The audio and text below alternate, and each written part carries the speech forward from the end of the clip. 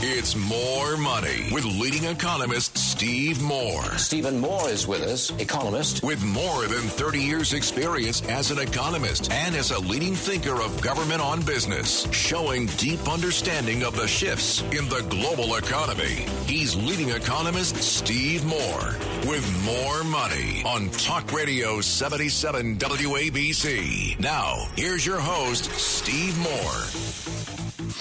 Good afternoon, folks. This is Steve Moore. This is the More Money Show on WABC Talk Radio, the number one talk radio station in these United States. Always a privilege and pleasure to be with you. By the way, we're on every Saturday afternoon from 1 to 2 p.m. So for my regular listeners, thank you so much. And for those who are newcomers, I hope you enjoy the show. We talk about the intersection of policy, politics, the economy, the stock market, and we have a great show lined up today, so thanks for joining. First of all, let me just start with this winter storm. And I live outside of Washington, D.C. I live in Maryland, and it is absolutely so breathtakingly beautiful outside where I live. It's incredible, this winter wonderland, and I just love it. I grew up in the Chicago area, so I grew up with snow that started in November and lasted till April.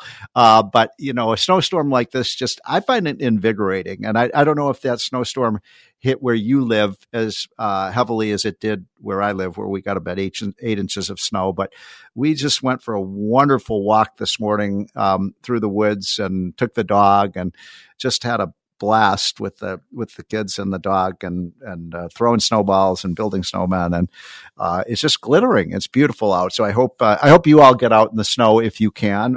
It's cold though. It turned really cold last night. So along the East Coast, you're going to have to bundle up when you get out there. But you got to get out there because it's just, especially with the sun shining like this, it's just glistening. It's gorgeous. So I want a bunch of things that I want to talk about this afternoon. I want to start, if I may, reminding people you have to sign up for the Committee to Unleash Prosperity hotline. That is our flagship publication, and it's absolutely free. I'm not selling any of you or any of the listeners any kind of product here. I just want you to get it because I think you'll find it really fascinating stuff that comes out every morning. I write this with my great friend John Fund and Phil Kerpen, and we've got a great group of people. We talk about you can read this in 5 minutes every morning, folks. And so just sign up. Go to committee-to-unleash-prosperity.com and sign up. Send us your email. We'll email it to you 5 mornings a week. If you like it, we'll just keep sending it to you. If you don't like it, just unsubscribe and we'll stop sending it to you. But I think you'll like it. I always say, if you want to be the smartest person in the room, get the hotline. Now, the reason I mention that is because our Committee to Unleash Prosperity has a new study that just came out on Friday, yesterday. And I think you'll find it pretty amazing. I was shocked by the results. What we did was we surveyed, 1,500 normal, everyday Americans, like most of you listening to this show. And then we compared that with a special sample of 1,500 of what we call America's cultural elite. And these are people who have postgraduate degrees. These are people who almost all of them, went to Ivy League schools or some of the, elite schools in America. They are people who live in urban areas like New York City or like Chicago or like Silicon Valley or like Washington, D.C. And they're people who have a high income. And so these are very highly overly educated people. And what we did was compare how this cultural elite view the world versus normal, everyday Main Street Americans. And I got to tell you, these results were absolutely shocking. It's almost like the cultural elite of this country, many of whom are in the talking professions. They're either journalists or lawyers or lobbyists or politicians.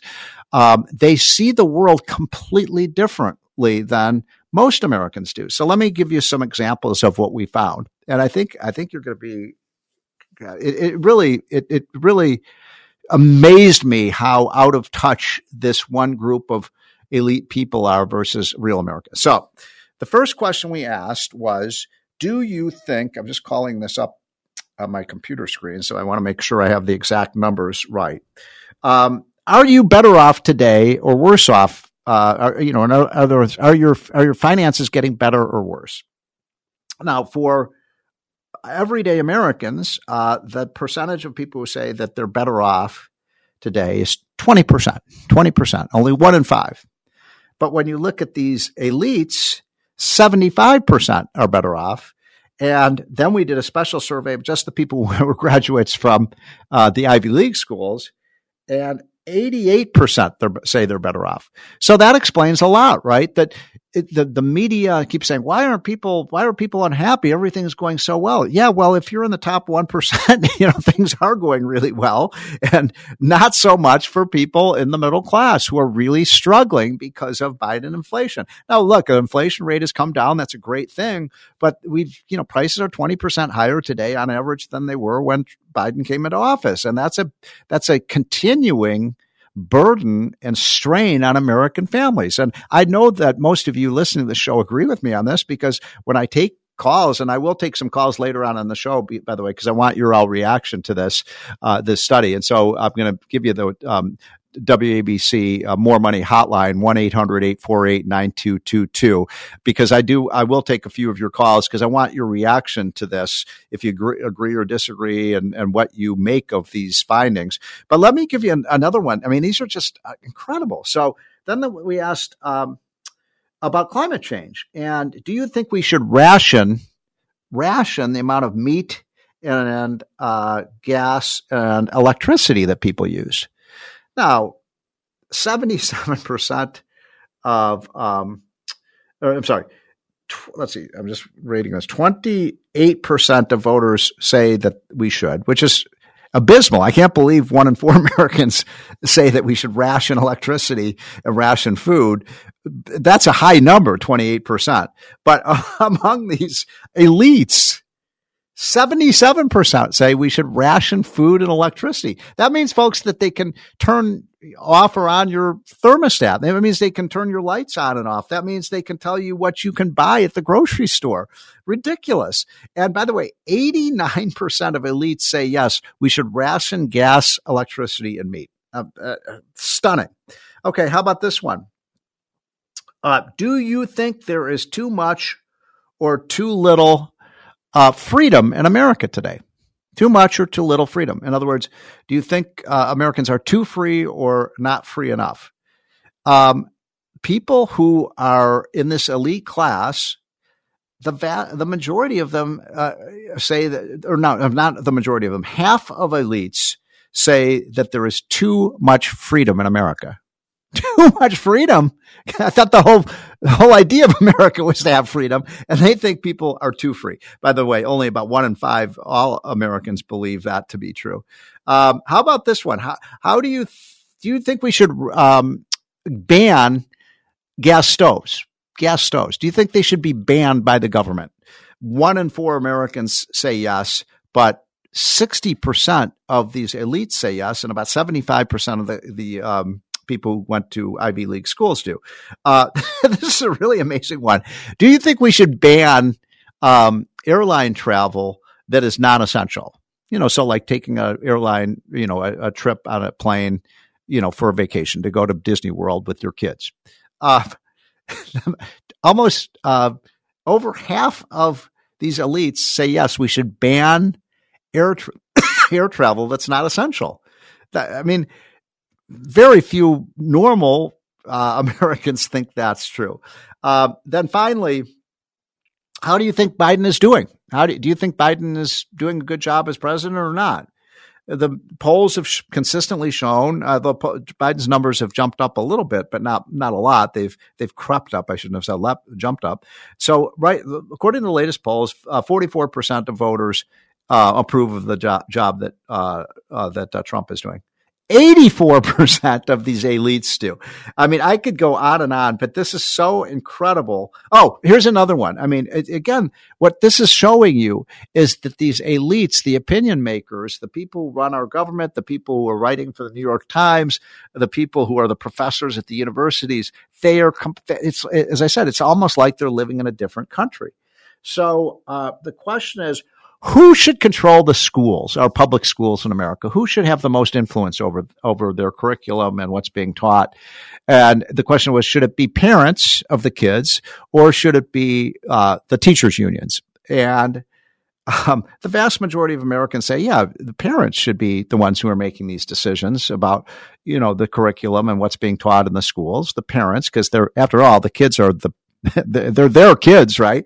But when you ask the elite, 67%, 2 out of 3 say no, not parents. The education blob should be, running the schools. Well, guess what? They have been running the schools for the last 30 years, and look at the results we're getting. We spend more and more money, and the test results get worse and worse and worse in our public schools, and yet the left elitists are fine with that. By the way, I would bet, and this is just supposition on my part, I don't have the proof of this, but I would bet that most of these people who are in this elite top 1% don't send their kids to private schools. To public schools. They send their kids to the elite schools, and so they're out of it. And so, but they're very willing to tell other people how their kids should be taught. And I just think that this is a disgrace. Now, what is the purpose of this? What am I getting at? I'm getting at the fact that the main supporters of Joe Biden and the Democratic left-wing agenda are these elites who do not. These are people who thumb their nose at ordinary Americans like you and me. They think that these elites think that they're morally and culturally superior to the rest of America. And you know what? They're not. They're not superior to us. They don't get America. And I want people to understand that the people who are the quote influencers, again, the professors, the people in the news media, the people, who run Wall Street, the people who run Hollywood, they are out of touch with America. They are arrogant and they have contempt for most of us. So we should be aware of that. And when you're watching a news broadcast or when you're listening to a professor talk, now you know why our kids are being indoctrinated with these ideas that are so foreign to the whole concept of America, which is freedom. Remember, a majority of these elites think there's too much freedom in America. So I urge you all to look at this, and I want your reaction to this. I'm going to take a few calls in a little while.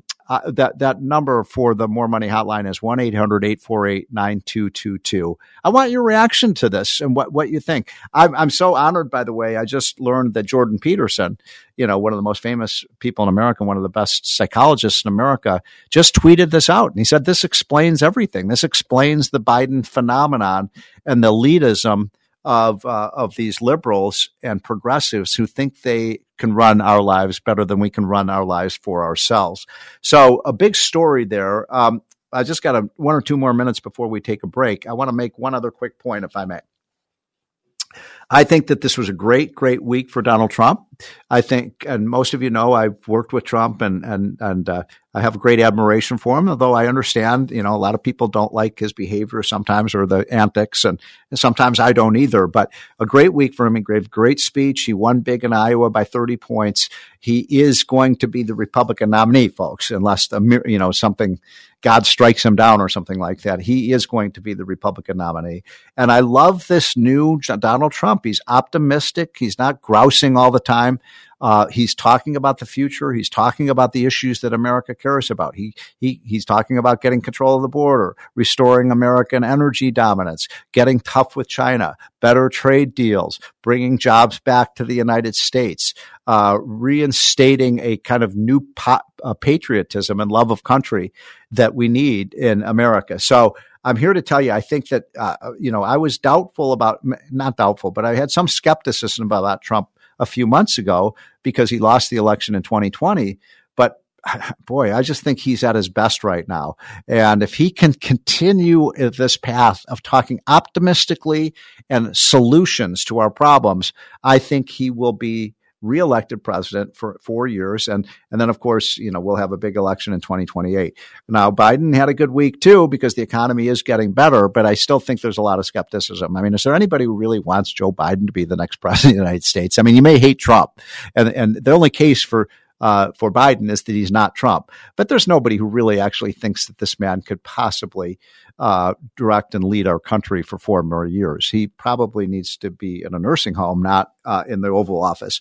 So that's my message for today. We're going to take a quick break. Then we're going to talk about the financial situation that's going on with my good friend, Judy Shelton. So we'll take a quick break. We'll be right back. And after Judy Shelton, by the way, I will be taking your calls, 1-800-848-9222.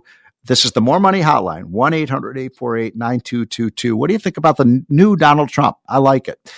We'll be right back.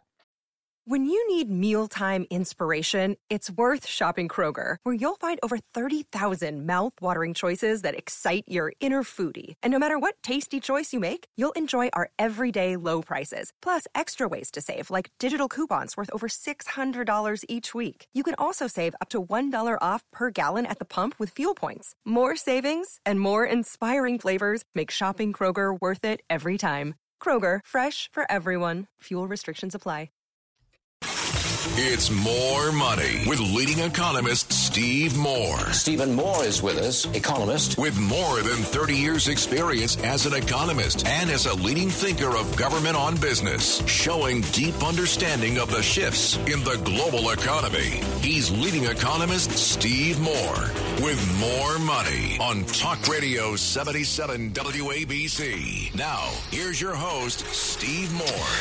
Welcome back, folks. This is Steve Moore. This is the More Money Show on WABC. And now I'm really thrilled to bring on someone who's been on the show several times in the past. And this is a woman who should be the next chairwoman of the Federal Reserve Board. She's one of the smartest people in the country, in the world, on monetary policy and how we can avoid inflation, how we can grow the economy.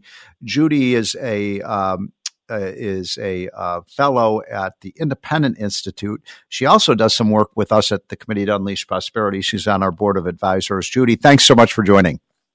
Oh, I'm so pleased to be with you, Steve, and I was just fascinated. I'd read about your study and saw those results, but to hear you just now talk about them really clarifies the mood of the country, I think. Doesn't it? That was just a brilliant study. I definitely identify with the everyday American. There you go. I think you're so right, and I think most of our listeners are ordinary, everyday Americans. Thanks for bringing that up, Judy, and appreciate it. By the way, Scott Rasmussen, who's the great pollster, is the one who did that study with us. I'm going to try to get him on the show next week. But I wanted to talk to you about. Let's talk about this booming stock market. We do have inflation, down substantially from that 9.1%, we had in the summer of 2022. What do you make of all this? Is Jerome Powell doing the right thing? And what should we be doing with our monetary policy in this year to come? Well, I was never one who thought that we had to have a recession. Right. You and I both know, and especially we saw it was confirmed during the Trump administration, that low unemployment is not inherently inflationary. People working, that's a good thing. They're increasing supply and getting paid. Yes. And when we had that record unemployment, that started happening right after the pro-growth program of lower taxes and fewer regulations and unleashing energy development came into play, we saw that we had more people working and people who hadn't really been able to participate before. So it was just a beautiful thing. But by the way, hold on. I want to amplify this because the point you're making is so critically important, which is there's something called the Phillips curve, which says, if you want to bring inflation down, you have to have more unemployed people. And if you want to bring unemployment down, you have to inflate the currency. And a lot of economists, even at the Fed, still believe that, Judy. And what you're saying is, what Art Laffer and Larry Kudlow and Steve Forbes and so many brilliant economists like yourself have been saying. You're saying that in fact, it never even made any sense to me why it is that you want to raise unemployment to bring in, inflation down. So you're saying that's just simply not true. It's simply not true. And what we're seeing is that the Fed wanted to preemptively start raising interest rates because of that Phillips curve trade-off. Right. They thought, well, if we have low unemployment, that means high inflation is on the way. And they hadn't really raised rates hardly at all since 2008. They went up 25 basis points in December 2015, another 25 basis points a year later in December of 2016. But right after President Trump came into office in 2017, sure enough, the Fed raised 3 times under Janet Yellen. And then in February 2018, Jerome Powell came in. They raised another 4 times.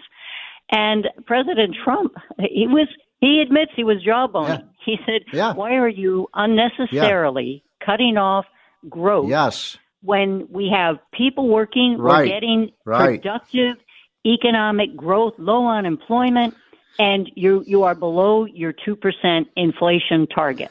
By the way, I remember so vividly, you're bringing up a really good historical point, because I remember being in the Oval Office with Donald Trump. I forget whether it was December of 2017 or 2018. I remember right before Christmas, the stock market was just crashing because the Fed was just sucking it was just sucking the oxygen out of the economy. And Trump was livid.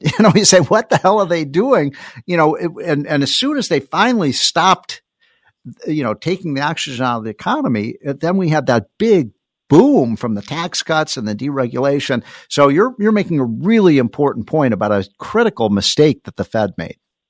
Well, what's so interesting, to me, is because President Trump was straightforward about it. I mean, he does know something about business development. He understands interest rates. He understands the hospitality business. So he really understands how monetary policy affects the economy. And he was saying, what are you doing when we don't see inflation? They were below 2%. And by July of 2019, people on the Board of Governors of the Federal Reserve were agreeing with President Trump.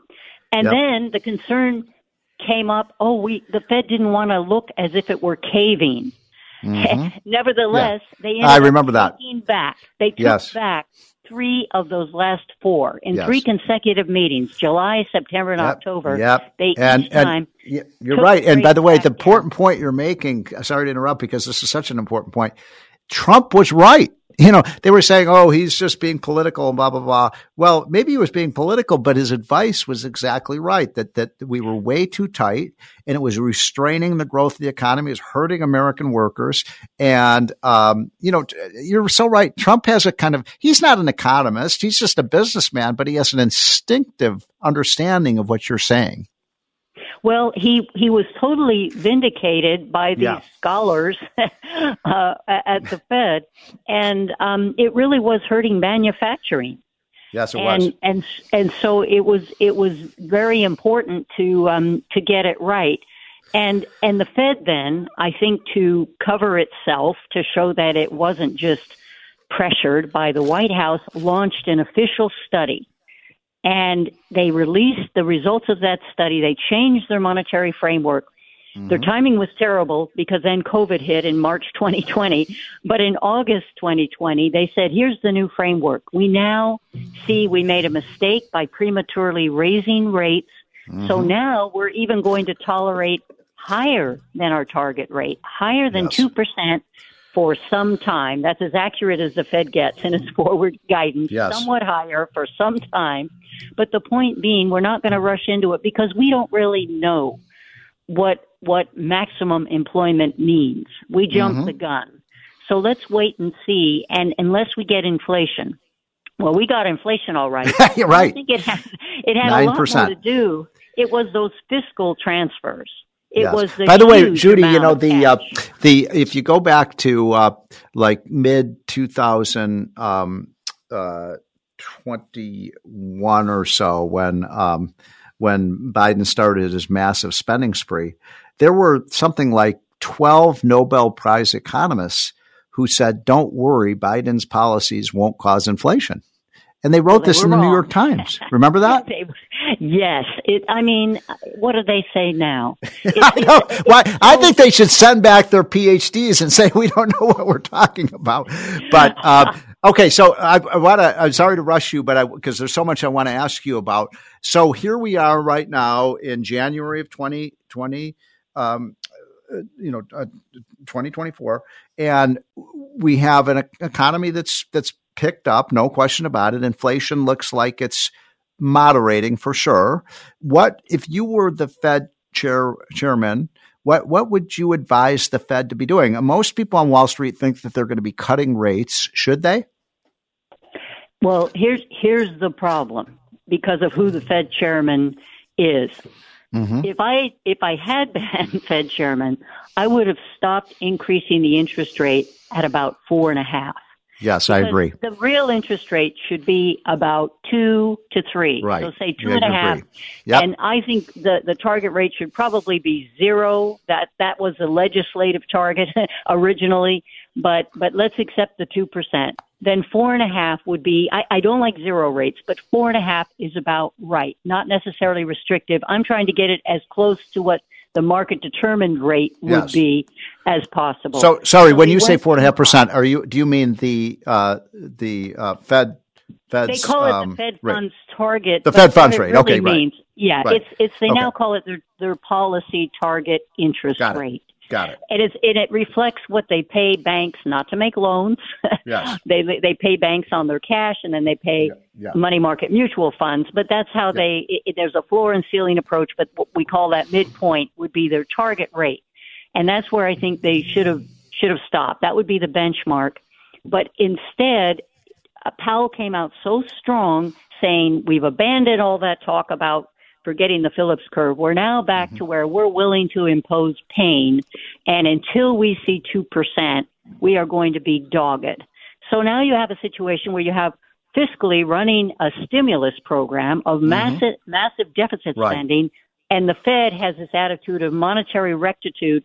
If they cut, unfortunately, if they cut, even if it were for the right reasons, because it's too restrictive and they're slowly squeezing out the private sector, it will look as if they've compromised their earlier statement. And in fact, I would invoke the old Trump reasoning, but the difference is they are still over the 2% now. They weren't when Trump was saying it. Mm-hmm. So now they are closer to 3 or above. And so now they will lose credibility. That's the problem.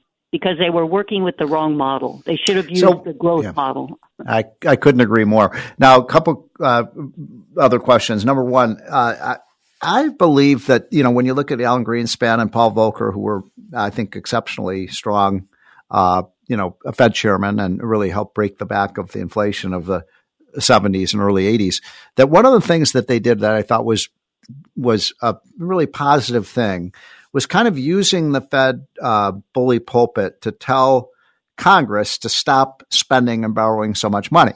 And Greenspan would do that almost every speech he gave, and so did Volcker, because, when you're running these massive deficits and government is crowding out private sector spending, that hurts the economy. I have not heard Jerome Powell say anything about that. I mean, here we got a president that last year we borrowed almost $2 trillion in an economic recovery. And to me, that's the greatest poison in our economy right now is these massive government spending bills and the amount of money that the government is borrowing. But the Fed has said nothing about that. I think you're absolutely right. And yes, both Greenspan and Volcker, even as Volcker said immediately after Ronald Reagan came in, also with a pro-growth supply side program. Yep. Volcker conceded that we have to have incentives for people to save and invest and work. So he agreed with that part of the Reagan program, but Reagan's fourth pillar was stable money. And Volcker said, we're only going to get that if we have cuts in spending and get to a balanced budget as soon as possible. He absolutely said that before the Senate Banking Committee 2 weeks after Reagan came in, while embracing the other pillars of the Reagan pro-growth program. He said, you can't do that without growth. Powell will not say one word. He says, we take the fiscal as given. And I think that's a real omission of duty on his part. There you go. So, Judy, that music in the background means I've got to take a break. Thank you so much. By the way, just on the way out then, how many, you think there'll be 2 or 3 rate cuts? What do you think for 2024? What do you predict? I think they'll put it off toward June or July. And I would predict July so that he can explain it all in August from the Jackson Hole meeting of central bankers. Awesome. Judy, thanks so much for joining. That's Judy Shelton, the brilliant economist and the woman who I think should be our next Federal Reserve chairman. Appreciate it so much. We'll be right back, folks. This is the More Money Show. Traffic jams, tailgating, pileups. Ugh, the joys of driving. How could it get worse? The federal government wants to have a say in what you drive. That's right. The Biden administration's EPA is pushing mandates that would ban 2 out of every 3 vehicles on the road today. Don't let Washington become your backseat driver. Protect the freedom of driving your way. Visit EnergyCitizens.org. Paid for by the American Petroleum Institute. Welcome back, folks. This is the More Money Show on WBC Talk Radio. I am your host, Steve Moore, and now we turn to one of our most important sections of the show, which is when we talk to Ryan and Bob Payne of Payne Capital Management, although a well-deserved day off. So, Bob, thanks for joining. A lot to cover. So I wanted to talk about the current state of the economy right now. It does seem like it's improving. We saw a pretty good jobs report a week or so ago. And people seem to be a little bit more optimistic. The market's been pretty good so far this year. What's your take? Well, first of all, Steve, you're absolutely right about that. The consumer sentiment readings came in very positive today, up to 78 versus 70, which was expected. We had initial unemployment claims, that were very good. So it confirms the labor market's tight. Unemployment rate, stays below 4%. We got 9 million job openings. So it looks like the consumer's feeling pretty good about the economy. And the stock market's reflecting that strength. We're closing in on an all-time record high today. And so do you see that continuing? Is this a time to take some profits, or is this a time to, double down on your investments? And if so, what sectors of the economy do you like? Well, I'll tell you, we've had, it's been 2 years, since we've approached this high on the S&P. So we had the previous high was January 3rd of 2022.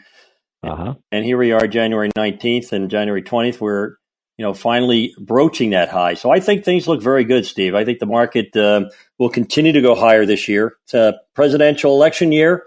83% of the time, we generally see an up market. And so when you're talking about the other big variable, of course, which is the Fed, and there is a perception that the Fed is going to lower rates, although, they really haven't shown their hand yet. I've heard some economists say maybe 3 or 4 rate cuts this year. What's your expectation? It's been all over the ballpark, right? It's anywhere from 2 to 6, right? There was conventional thinking that it was going to be 6 for a while, and then the futures market was telling us there would be 3, 100% guaranteed by June.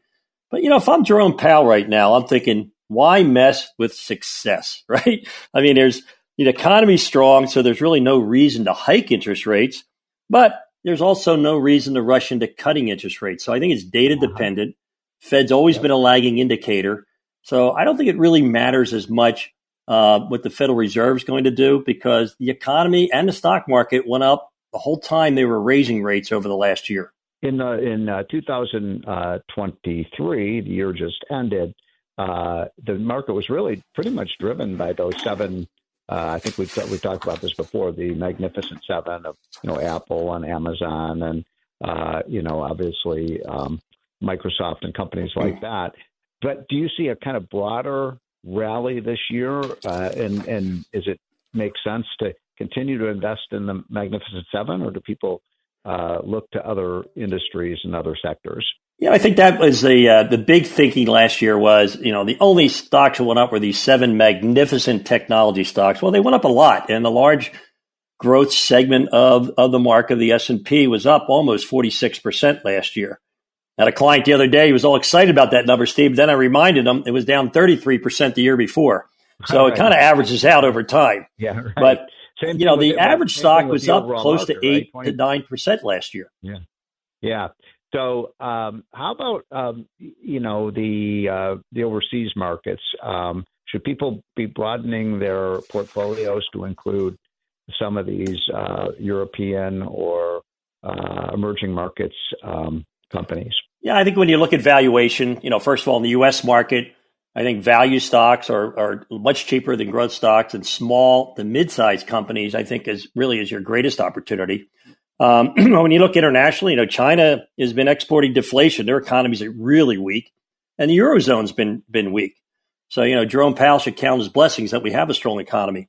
But it doesn't mean that they're not good investment opportunities, right? When you don't get good prices with good news. So when there's bad news where their economy is struggling, you have to figure they're going to do everything they can to have their economy recovering. That's where you can buy stocks of very good valuation, and you should definitely have international in your portfolio more than you've ever had in the last couple of years.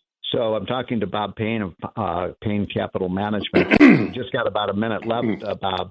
But you and Ryan both have been pretty bullish the last couple of years, and the market's done pretty well over that period.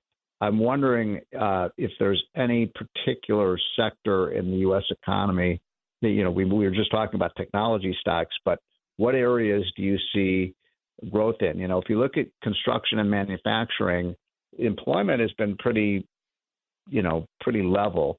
And then we also, the other big sector that seems to be a driver of the economy, of course, is housing. What do you think about those sectors? Well, coming off the worst year in existing home sales since 1995, you would think that would be a bad sector, but I think the outlook's very bright, Steve. You have, mortgage rates, you got up to close to 8%. They're now down to mid sixes. If you, an adjustable rate, you're going to be able to go into the 5% area. So I think you're going to start seeing housing prices pick up, and the housing market, housing sales are going to pick up, which is really good for the economy because it, broadens out across every sector. So I think that when you look at our economy, large company value stocks that pay good dividends or companies that have been increasing their dividend, close to 67 years in a row, not just, 1 or 2 years, 67 consecutive years. There's plenty of opportunity in blue chip stocks in the U.S. market. You don't have to chase the Magnificent Seven. So, Bob, it sounds like you're sounding a lot like your son, Ryan, and be bullish. But that's been a good message for investors in the last, 18 months. And it sounds like you continue to be bullish. Well, Steve, if you look at the earnings, right, we had an all-time record high in earnings, the best earnings this country's ever seen in the third quarter. And I think the fourth quarter is going to trump that and be even better. We had a GDP number that was 5.2%. Well, most economists were thinking it was going to be zero. I think we're going to see 2.5% growth this year. And I think the big thing that's happening and the big beauty of technology, it's going to increase productivity, increase profit margins, which means earnings go up. And as I've always said, stocks are the slaves to earnings. So if earnings go up, the P and the E, the PE ratio, if the E goes up, the P is going to follow. So we see record earnings this year. We think we're going to see record highs in the good old Dow and the S&P 500. Yeah, another variation of that is my buddy Larry Kudlow likes to say that earnings are the mother's milk of the stock market, and you guys have been so right. So, Bob, thanks for joining. I'll be right back. This is Steve Moore, and this is the More Money Show. So, Bob, Chris, and Courtney, given it's the beginning of the year, what better time to review your assets and make sure you're on track to achieve all your financial goals than, well, now? So I thought we could discuss the 3 most important questions you really should be asking your financial professional to make sure that you've got the right financial game plan for 2024 and beyond.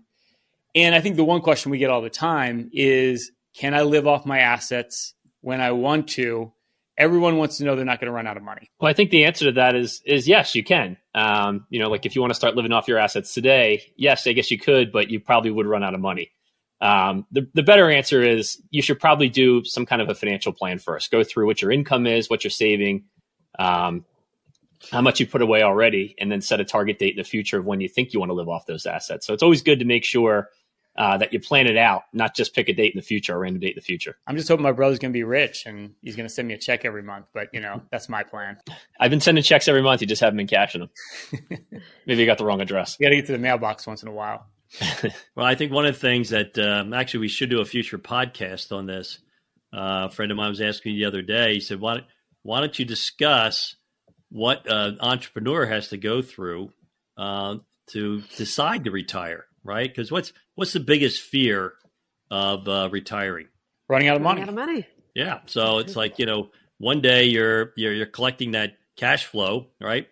And all of a sudden you have to live off your assets. That's a big leap, for a lot of folks. But I think the most important decision that every investor seems to make, or at least the question they have when they first come to us, is, I love my job, I love my company, I love my boss, or I love what I do. But it gets harder and harder every day because, some clients and some customers aren't as nice as they used to be, or some suppliers, and, business is tough, right? What business isn't tough? All business is tough. What if I just wanted to chuck it all tomorrow? Can I? Do I have that big go to hell money? Do I have enough to just walk out the door? I need to know, before I insult my boss tomorrow at work. All right. So I think that's a really big question in the minds of a lot of people. Don't you guys? Yeah, definitely. And, we really don't talk so much about retirement at this point, more about financial independence. You made that good point, that day that you feel comfortable going to work and saying, you know what, I don't want to put up with this anymore. And there's a lot that goes into this because I have clients who will always build their own spreadsheets. They come to us and say, I think my money will last throughout my lifetime. Can you just confirm that this is accurate?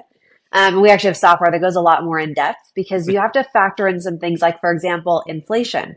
Every year, it's going to actually cost more to live. So maybe you need, just throwing out a number, $100,000 to live off of currently. You're going to be surprised how much more that is 10, 20 years from now. And you need to make sure that your money is growing with that. And there's also things like taxes. So for example, maybe you've done a really good job saving in your 401k. Every time you take money out, you're going to owe taxes on that. And you're only going to get the net amount of that. And so you need to factor in all of these different topics, which we do for all of our clients. We build this and make sure we go in depth as possible. And that's really just something that it's good to do at least once a year on our portfolio. We're in the new year. It's just a good reminder. Take a look at that and make sure that you're getting your projections updated as well. And nothing drives me crazier than those simple calculators online. And you're right, Courtney. I think, you and I have been in a couple of meetings where people come in where they ran the numbers and it's just so simplistic. And I think, when I think about when we do these meetings, they're kind of intense. They're kind of like mental gymnastics because we're sitting there, we're asking questions about, okay, when do you want to retire? To your point, Courtney, what kind of accounts do you have? Are they retirement accounts? Are they after-tax accounts? There's just so many different inputs that you're putting in.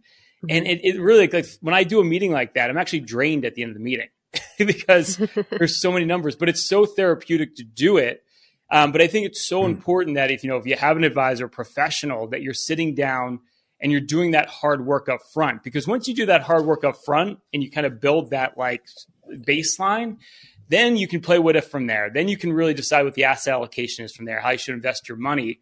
But until you do that first step and really get that baseline or that blueprint of where you are and what you're trying to achieve, you really can't do much. You're just putting the cart before the horse. And that's what our industry does, right? They just love to sell you products and not take the time to do the mental gymnastics. But you need to do those mental gymnastics. It's critical. Well, Ryan, you made a really good point talking about, those online calculators. If you go on to your Vanguard 401k, it says, well, you're going to need this much in retirement. Well, they don't have a sense of what you make, what you spend. And, frankly, most people out there don't have a sense of what they spend. I mean, so many times when I go in these reviews, the person thinks they spend, say $5,000 a month, but after we're done, it turns out it's more like $7,000 or $8,000 a month. And, I always get the same comment. Well, I don't spend that every month. Well, that doesn't include vacations or going out to dinner. I don't include that stuff. Well, it's part of what you spend. I noticed there wasn't a tab on that calculator that says inheriting all your brother's money. So for me, it doesn't work at all. So,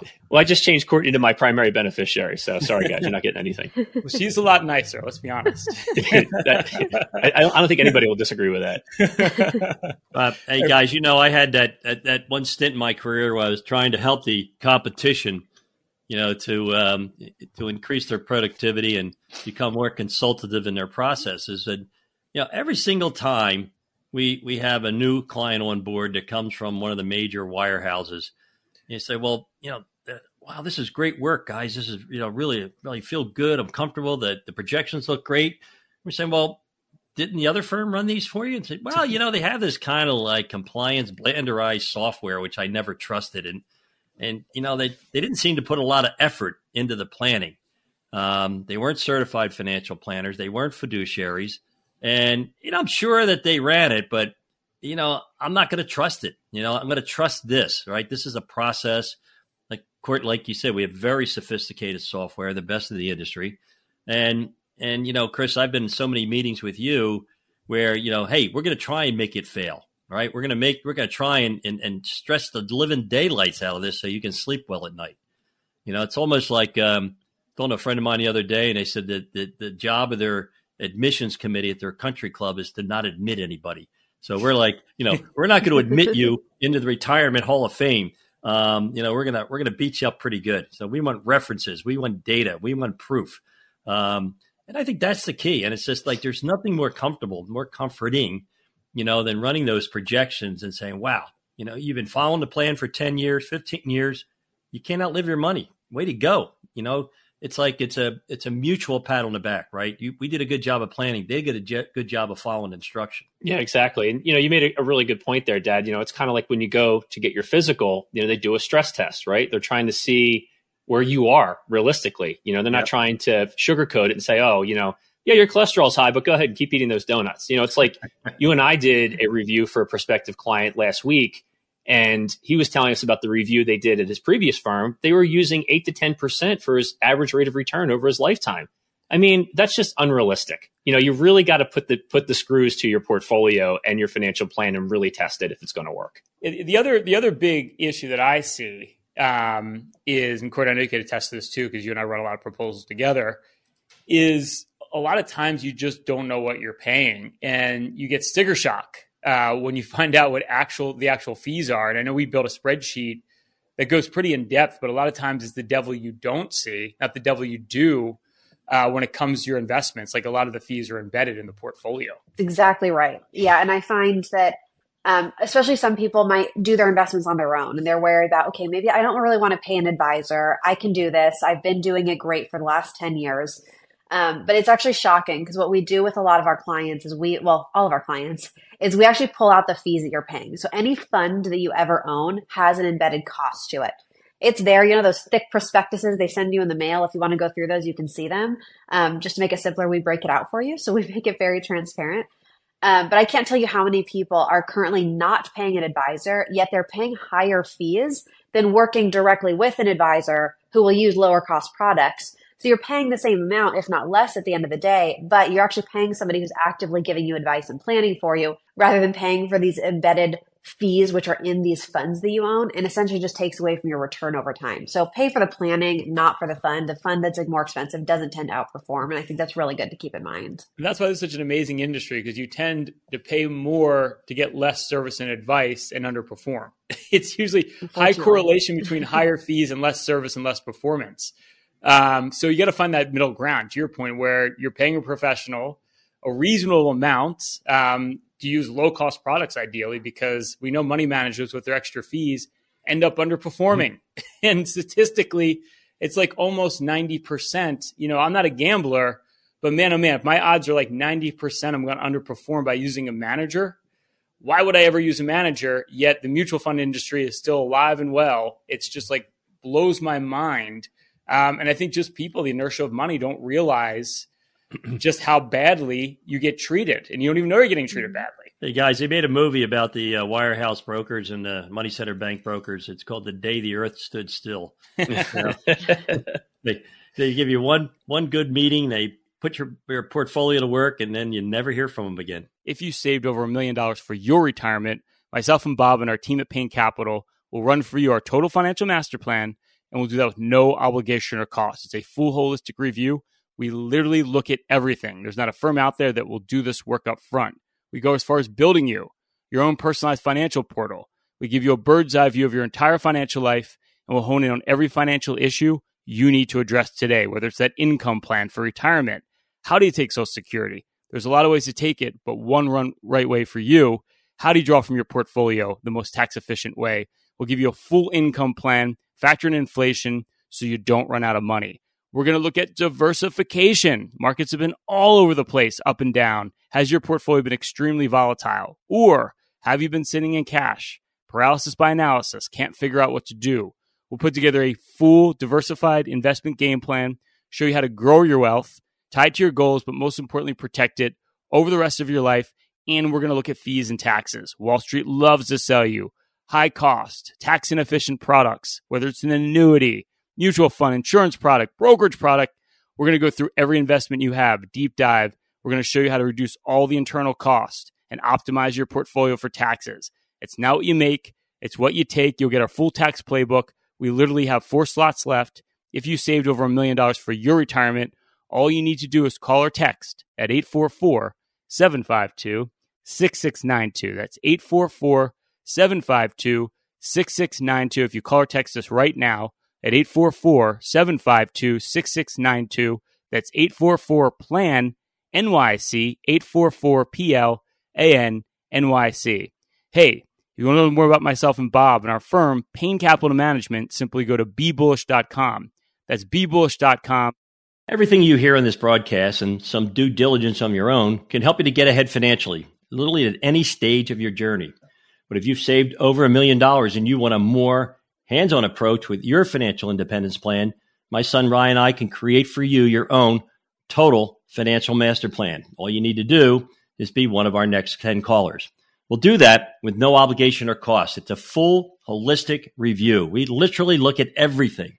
There's no firm out there that will do this work up front.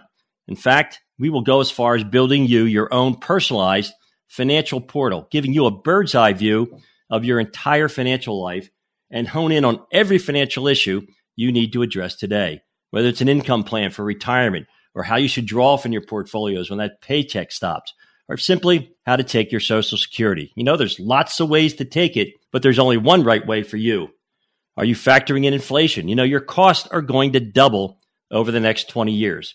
You need a dynamic income plan. We'll put that together for you, and we're going to look at diversification. Has your portfolio been like a yo-yo over the last 2 years as markets have been all over the place? All this volatility. Have you been sitting in cash? Are you stuck with paralysis by analysis? We're going to put it all together in a full investment game plan tied to your goals. Show you how to grow your wealth, but most importantly, protect it over the rest of your life. And we're going to look at fees and taxes. You know, Wall Street loves to sell you high cost fee laden products, whether it's an annuity, a mutual fund, a brokerage product, a structured product. We'll do a deep dive of every investment. All you have to do is text or call and be one of our next 10 callers and have saved over $1 million for retirement. So text or call right now. That's 844-752-6692. That's 844-752-6692, or just simply call 844-PLAN-NYC. That's 844-PLAN-NYC. This is Bob Payne, Chief Investment Strategist here at Payne Capital Management with this week's market update. This week on the Street of Dreams, the S&P 500 closed at an all-time high, surpassing the prior record set over 2 years ago in January of 2022. All three major averages are in positive territory for 2024 and confirms that the stock market is officially in a bull market that began back in October of 2022. And not just a bounce within a bear market, as many perma-bears and pessimists have been touting. The S&P 500 is up more than 35% since that low back in October. Consumer sentiment posted the largest 2-month gain since 1991, according to the University of Michigan, as inflation expectations have declined. While the labor market remains resilient with a better-than-expected addition of 216,000 jobs in December and initial jobless claims hitting their lowest level since September of 2022. That keeps the unemployment rate steady at 3.7%. Now, this suggests a strong underpinning for consumer spending and corporate profits. And as Larry Kudlow reminds us frequently, that profits are the mother's milk of stocks, and for that matter, business and the entire economy. The one negative on the week was the bond market, as prices fell and yields rose as the tight labor market has taken some of the steam out of the market's anticipation for rate cuts this year. Where the market a week ago was nearly certain that the Fed would start cutting in March and keep going with 6 more quarter percentage point moves this year, it now thinks there's less than a 50% chance of a March cut and sees a greater likelihood of 5 reductions this year. Well, time will tell. The top S&P 500 gainers so far this year have been big tech companies. This week, 2 factors: the bellwether Taiwan Semiconductor healthy revenue growth outlook and Bank of America's upgraded rating on Apple stock drove the index's performance. So the stock market keeps scaling new heights as investors focus on the good and ignore the bad. No matter how bad the 24-hour news cycle makes the bad parts look. The news cycle is always intense, but mostly noise, and a lot of it has nothing to do with economics or your personal financial situation. So ignore the noise, stay invested, and be prepared for the inevitable volatility. And follow the investment advice of investment guru Peter Lynch, who celebrated his 80th birthday this week. And he always said, know what you own and know why you own it. Hey, my son Ryan and I, we have 75 years of combined industry experience building low-cost, tax-efficient, goal-based portfolios. For your free evaluation of your portfolio, all you need to do is text or call right now. That's 844-752-6692. That's 844-752-6692, or just simply call 844-PLAN-NYC. That's 844-PLAN-NYC.